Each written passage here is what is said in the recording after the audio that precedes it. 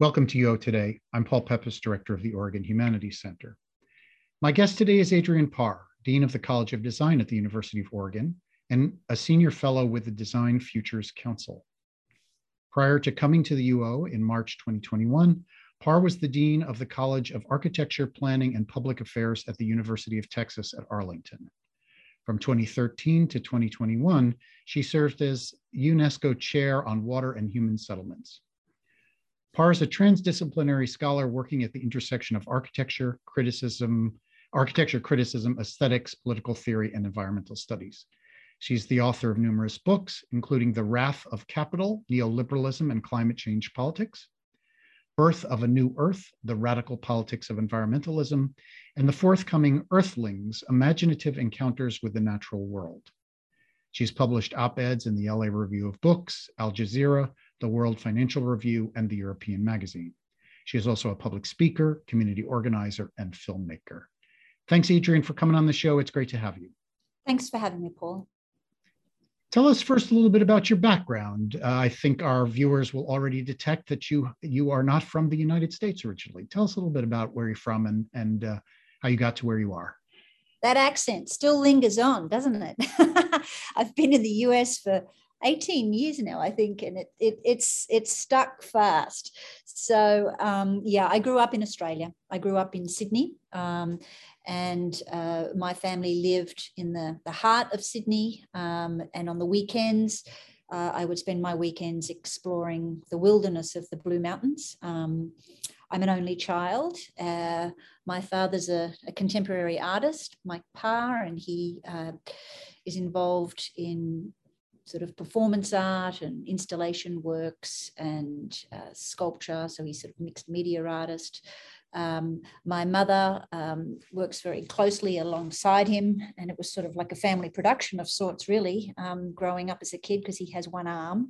And so often we were brought into the studio to help facilitate some of the sculptural projects that he needed an extra hand on. And my aunt is Julie Rapp. She's also a contemporary artist, Rapp being Parr, spelled backwards.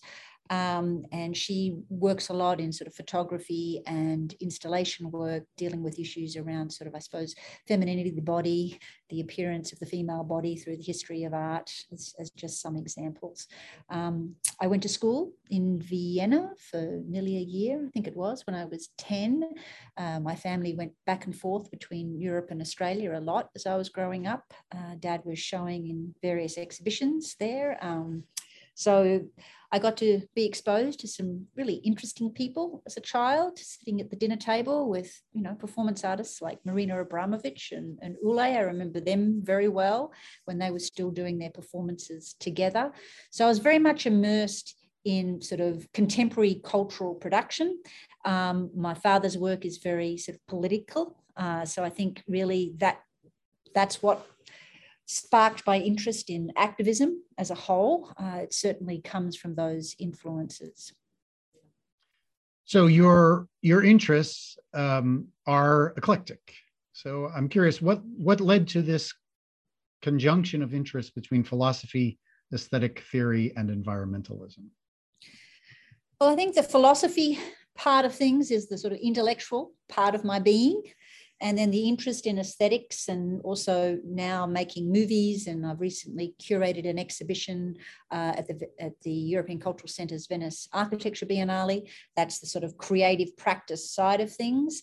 And then the third piece with environmentalism, that's the activist side of me. So those three fields, working in and out of them together, really massages all those parts of what motivates me to get up in the morning. So let's start talking about your various books. First, let's begin with the 2013 monograph, The Wrath of Capital, Neoliberalism and Climate Change Politics. Can you just give us a quick thumbnail sketch of the project of that book? So that book, if I remember correctly, it came out in 2013, if that's sort of, it seems like a long time ago now. Gosh, how time flies. But it's actually the middle book of a trilogy. So the first book was Hijacking Sustainability of that trilogy with MIT Press. And that was maybe 2000, and I was writing that. I think it came out in 2009.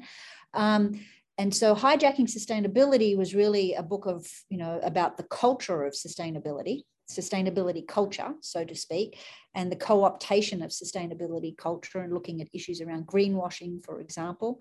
And some of the questions that emerged out of that book were what led to the writing of The Wrath of Capital, which was very much a book that was of socioeconomic theory, that then led into the final book, which was Birth of a New Earth. And that was more a book of sort of political theory, I would say. So to your question on The Wrath of Capital, I took as my sort of point of departure this very simple idea of Marx, that capital is not a thing, it's a process. And as a process, it works through capital accumulation. And capital accumulation also in turn works by appropriating the limits that are presented to capital. So for example, the climate crisis or environmental degradation could both be examples of very real concrete limits that are being presented to that process of capital accumulation. And so in thinking about that sort of idea, I inevitably moved into the terrain of, environmentalism being a kind of discourse, right? And who has the power to harness that discourse, and how do they harness that discourse? And that in turn influences how we think about and shape and pose the question of what to do to address the climate crisis and environmental degradation as a whole. And so with that, I moved through a sort of variety of examples, and really ended up with a sort of scathing critique, I suppose, of neoliberal economics and neoliberal solutions to the climate crisis. For example, this idea of, that the free market is one way to solve the climate crisis, arguing that the free market is actually one of the big reasons why we're in this mess in the first place, right? The social has been sort of sacrificed along the way, things like social safety nets and so on and so forth, and that this is a collective problem, and it needs more collectivist impulses and principles if we're really going to grapple with this gargantuan problem that we're presented with, and which is being discussed, I think, as we speak in Glasgow at the moment, right? So would you tell us a little bit about the third book in the trilogy, Birth of a New Earth, The Radical Politics of Environmentalism? So I think I mentioned before that Birth of a New Earth was the third in that trilogy, and it was a book of political theory. And with that book, I start with this idea that there's this, that, for example, with climate change, that we're going to be encountering, all the while recognizing that obviously, communities around the world that are more impoverished, communities of color are certainly going to be more disadvantaged in terms of the sorts of harms that they experience as the climate continues to change. And they have also historically been the communities that have been at a greater disadvantage. But that aside for a moment, we've got to at least collectively recognize that we're all going to have a shared experience of hardship. And so it's in that shared experience of hardship, I think, where a politics begins to emerge. Because if we can recognize that that's a collective problem, that means that it's necessarily also one that's a political problem. And as a political problem, I think that can be a very useful point of departure for trying to come up with what I call sort of transversal political responses and solutions. In Birth of a New Earth, I'm also arguing for a transversal form of political governance, right? And I think actually in the New York Times interview with me, I even called it bastard solidarities. And so what I'm talking about there is that there tend to be two camps about how we deal with these sort of collective problems. One is, whether it's a more top-down solution, right? or a more bottom-up, horizontal kind of grassroots solution. And as a result of some of the work that I've been involved with, say, at the level of the United Nations and UN Habitat and those sorts of international organizations, I have a deep appreciation for some of those top-down solutions, right? That we need to be able to sort of, for example, introduce regulatory mechanisms. At the same time, you know, it's the grassroots that enables these things to sort of be accepted and adopted in a more sort of horizontal, widespread way. But we don't want those two things necessarily to be in opposition to one another. So maybe we need to be thinking in a more transversalist way where they hold each other more and more accountable moving forward. So it's neither, you know, the vertical or the horizontal plane, it's the transversal plane that I'm emphasizing in that book. Moreover, towards the end of A Birth of a New Earth, I'm also looking at the role of imagination, the role of imagination in its utopian potential. And so the way I use utopianism in this book is more in alignment with Frederick Jamson's work on utopia as form and not content. So the idea that the utopia as a form is something that functions as a sort of device of critical realism, in a sense, on the present. So futurity, what we might become in the future, is less about coming up with sort of a universalist vision of what perfection constitutes, but it functions as a point of critique for the present. And then I also then go on to form a distinction between, you know, what I call apocalyptic imagination and an emancipatory imagination. So, you know, this is sort of influenced by thinking in, you know, psychoanalysis, that imagination in and of itself is not inherently emancipatory. We can imagine all kinds of horrible scenarios, right? And that I'm also arguing with an apocalyptic imagination, that a lot of how we think about the environmental crisis, and I look at blockbuster movies and so on and so forth, is through a sort of an apocalyptic lens. But that can just sort of freeze us, or it can also function as a displacement activity, one where we're sort of just consumed through entertainment, right? All the pleasures that come along with, you know, that kind of way of dealing with the crisis. So I'm saying we need to be cognizant of how the imagination is put to work. And so this focus on how we, you know, how we use concepts and how we put them to work is actually sort of a Deleuzian legacy of mine. I spent many, many years during my PhD studying Deleuze, and my first publication was actually, you know, the Deleuze Dictionary. So imagination, what does imagination look like? How does it function in an emancipatory and an inclusive way? And from here, I start to look at various examples of, you know, for example, the community gardening initiatives in Detroit and Venezuela as some examples of that. Yeah. So what you just described, is that what's happening in your forthcoming book, Earthlings, Imaginative Encounters with the Natural World? Yes, it is. And I'm super excited about this book because it's like nothing I've ever written before. And it really is the result of, you know, I came out of that trilogy and I thought, gosh, I don't feel like writing anything. I just didn't want to write anymore. And I went into a much more productive phase, making movies and doing the documentaries. And then COVID hit and everything went into lockdown. And I was living in Dallas, Fort Worth at the time. And I'll never forget, you know, Dallas is a place where you drive in order to go across the street, right? That's the way it is. And all of a sudden, the sounds of traffic and, you know, that hustle and bustle really did stop.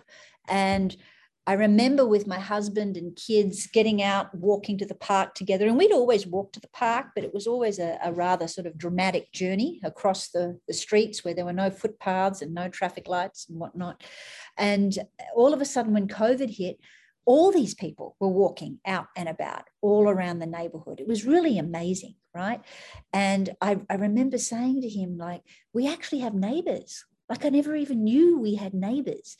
And so there was this sort of sense of it was sort of, how can I explain it? I just felt so sort of sensitized to the world around me.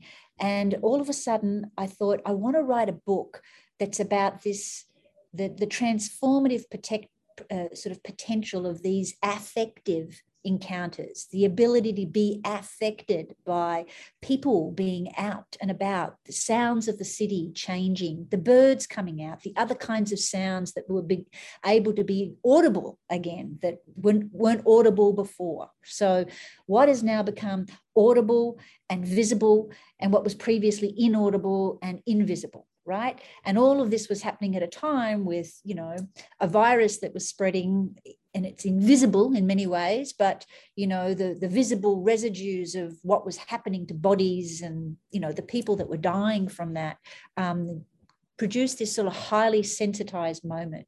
And so I sat down and I wrote Earthlings probably about a month. I had no trouble at all. It just came to me. And I say it was different like any other book because I think all the other books, there's always been this struggle going on while I'm writing it. It's the theory, it's the science, and it's, you know, it's so heady, right? And I wrote, my editor had contacted me from Columbia asking me if I'd be interested in writing something else. And I said, I don't really want to write theory. And if I'm going to write anything, you're going to have to agree to let me write this. And she loved the idea because I said, you know, I want this to be a sort of mix of storytelling and poetry, as well as theory and, you know, the science side of the equation. And I want to blend all these sort of voices to produce a kind of affective sort of philosophy, a philosophy of affect that's not about writing about affect, that is in and of itself taking that on as part of the sort of method of writing. So the book is, you know, what was fun about it is I imagined myself in the bodies of these other species. So it starts off as a big sequoia tree, and I am the sequoia tree. And I'm trying to kind of feel all the things that are happening on and through that sequoia tree as these changes are happening throughout the forest. And then it sort of goes down onto the ground of the forest, and all the life that's happening there as the sort of trunk that's been cut down begins to sort of decay, right? And so it moves through all these different bodies. That's really kind of what shapes Earthlings. I move into the body of an Arctic tern as it migrates from the south to the north.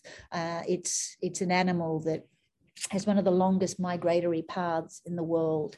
I enter the body of astronauts as they go into outer space and look back at the Earth. I enter the sort of, I have these sorts of anecdotal memories too as a kid growing up in Sydney and floating in the ocean. And I share that memory with the reader, and then that transports us through the ocean into the corals that are bleaching up on the northern part of Australia off the coast of Queensland, and then into the bodies of whales whose, you know, migratory paths are being changed, and their reproductive cycles, not cycles, but their sort of reproductive capabilities are changing as a result of sort of noise pollution. So it's moving through all these different sort of landscapes of feeling and sensation. And as I'm doing that, I'm also sort of leaning into human myth and, you know, climate science and environmental science to sort of deepen that sort of discussion and series of descriptions. And the poetry side of things is also a residue of having been the person at the University of Cincinnati, and in the city of Cincinnati, I brought Louder Than a Bomb from Chicago to Cincinnati. And so I'd been really actively involved for 3 years in establishing that Louder Than a Bomb chapter in Cincinnati. And so I'd been also very heavily involved in the workshops around the spoken word and the competition for that. So that reappears in the book again. Yeah. Sounds like a completely fascinating book and really exciting. We're looking forward to its publication. I'm going to shift gears a little now and talk to you about your job as the Dean of the College of Design at the University of Oregon. So what attracted you to the University of Oregon and our College of Design? So I wasn't looking for another position. I was pretty happy in Dallas, and I loved the institution, University of Texas at Arlington, where I was working. Had started making friends in the environmental community there, which I was pleasantly surprised to find that there was quite a community of environmentalists in Texas, which broke with the stereotype of Texas. But then when the search firm reached out to me about this opportunity, well, my husband's an alum of the University of Oregon. We've been here in and out of this area a lot. We have family all throughout this area. And myself personally and professionally, a lot of the faculty whose work I've lent on throughout my journey as a faculty member have come from the University of Oregon. And the university as a whole has this incredible legacy of environmentalism.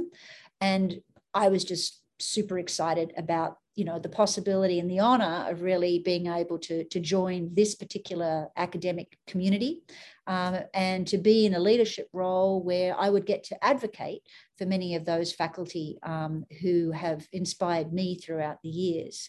Part of being, I think, a good dean is understanding that you're in service to your faculty and students, and that the leadership and the staff are there to help support that and advance that as much as they can. And part of that is believing in the people that you're there to represent and advocate for. So yeah, I was super excited at the opportunity and delighted when I got that call from Patrick that they would like me to come and to join the community. So here we are.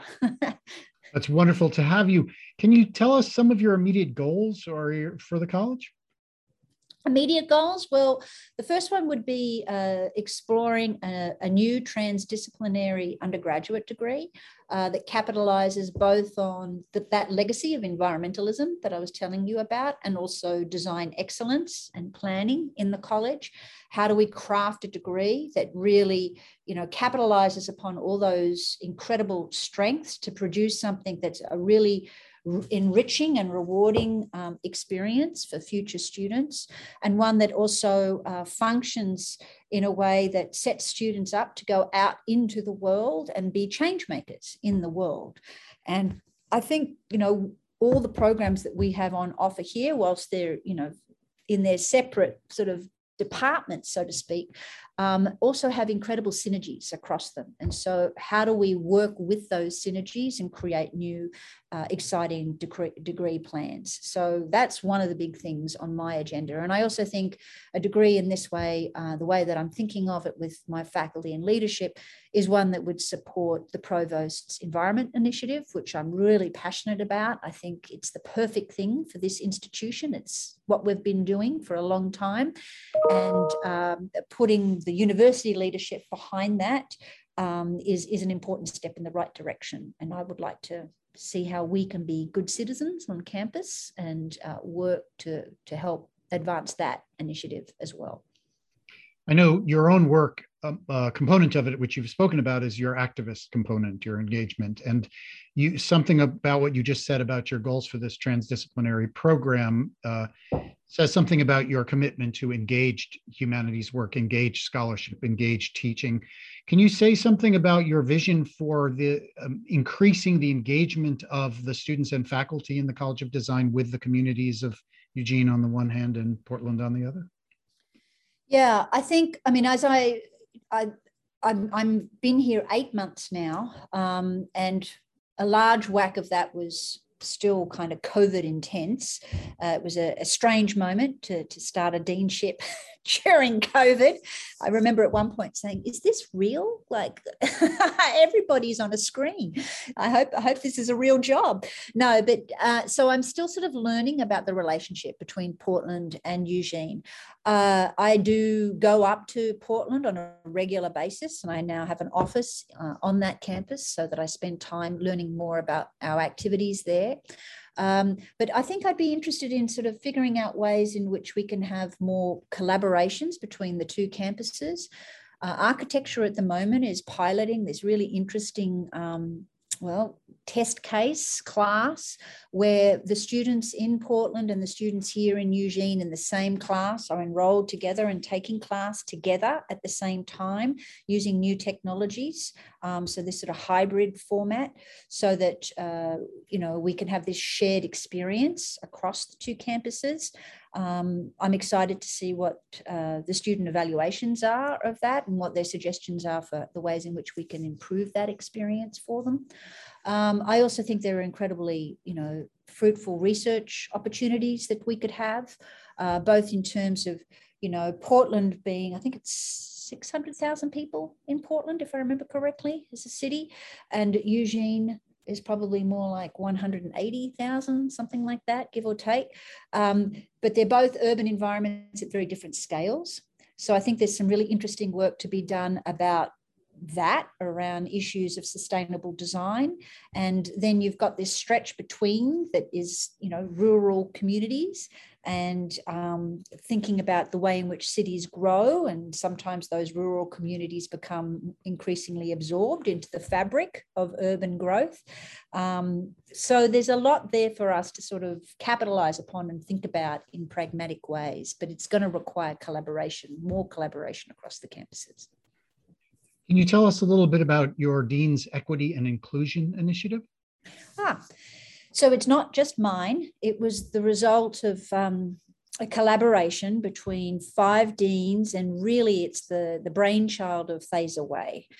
She received a Mellon grant to do this work. She comes out of the University of Washington, and she's now in Dunbar Oaks Harvard campus in DC, I think it is.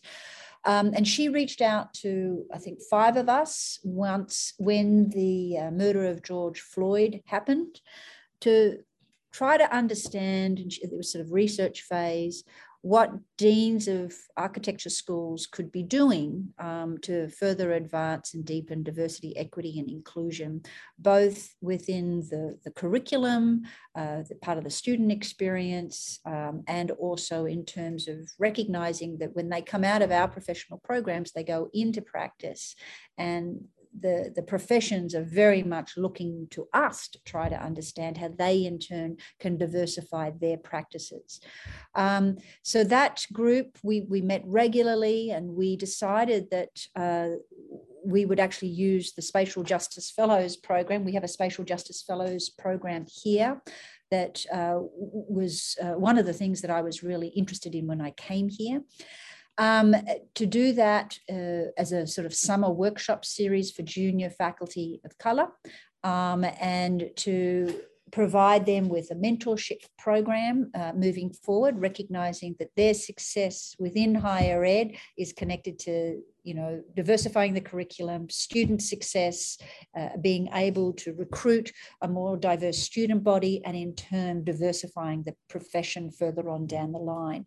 And I'm thrilled to announce we had the first workshop last summer.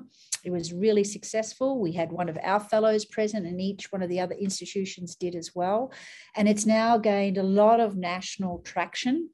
There are 21 deans from architecture schools and design colleges around the country that are now participating in this. So Harvard, Tulane, University of New Mexico, several of the historically Black colleges as well, all participating, and we're looking to continue growing the group. They've recently appointed me as the executive chair of the leadership chair for that group, and our next steps are to figure out if we need to apply for funding to get a better understanding just on baseline data of where we currently are at in architecture schools in terms of diversity. A fascinating project, and seems extremely timely. Adrienne, we're just about at the end of our time. This is going to be my last question. Is it possible for you to give me a fairly concise sense of the intimate realities of Water Project? Okay, concise, You're asking the philosopher to be concise. No, I can be concise. We've currently completed 3 phases of it. The first phase was really the launch project, and that was the result of 4 years of work that I did in my capacity as a UNESCO chair, looking at how water shapes the everyday lives of women living in 2 of the slums in Nairobi, Dagoretti and Kibera. And then the second project, which was a documentary film as well, is exploring the water challenges that 3 Native American communities are facing, from climate change and sea level rise with the Biloxi Choctaw Chittimaca tribe in Louisiana, all the way up to the Inupiaq on Sarachef Island off the coast of Alaska, down into the center of the states in the Dakotas with the Standing Rock, and in particular, Ladonna. The third is the exhibit that I have at the moment at the European Cultural Centre Venice Architecture Biennale on watershed urbanism, exploring new design paradigms for urban growth that are much more sensitive to the watersheds on which they are situated. And the fourth phase is probably going to be called Going, Going, Gone, which is really connecting to my work coming out of Earthlings on trans-environmentalism, the 3 trans species, transgenerational, and transnational. So more on that to come. Well, amazing, amazing work. It's just been such a pleasure to talk to you today, Adrienne, and learn all of the things that you have done and are doing. We are just so fortunate to have you as the Dean of the College of Design at the University of Oregon. Thank you so much for taking the time to speak with us. It's been great. Thank you, Paul. It was my pleasure, and I'm thrilled to be here. Thanks for inviting me. I've been speaking with Adrienne Parr, Dean of the College of Design at the University of Oregon. Thanks so much for watching.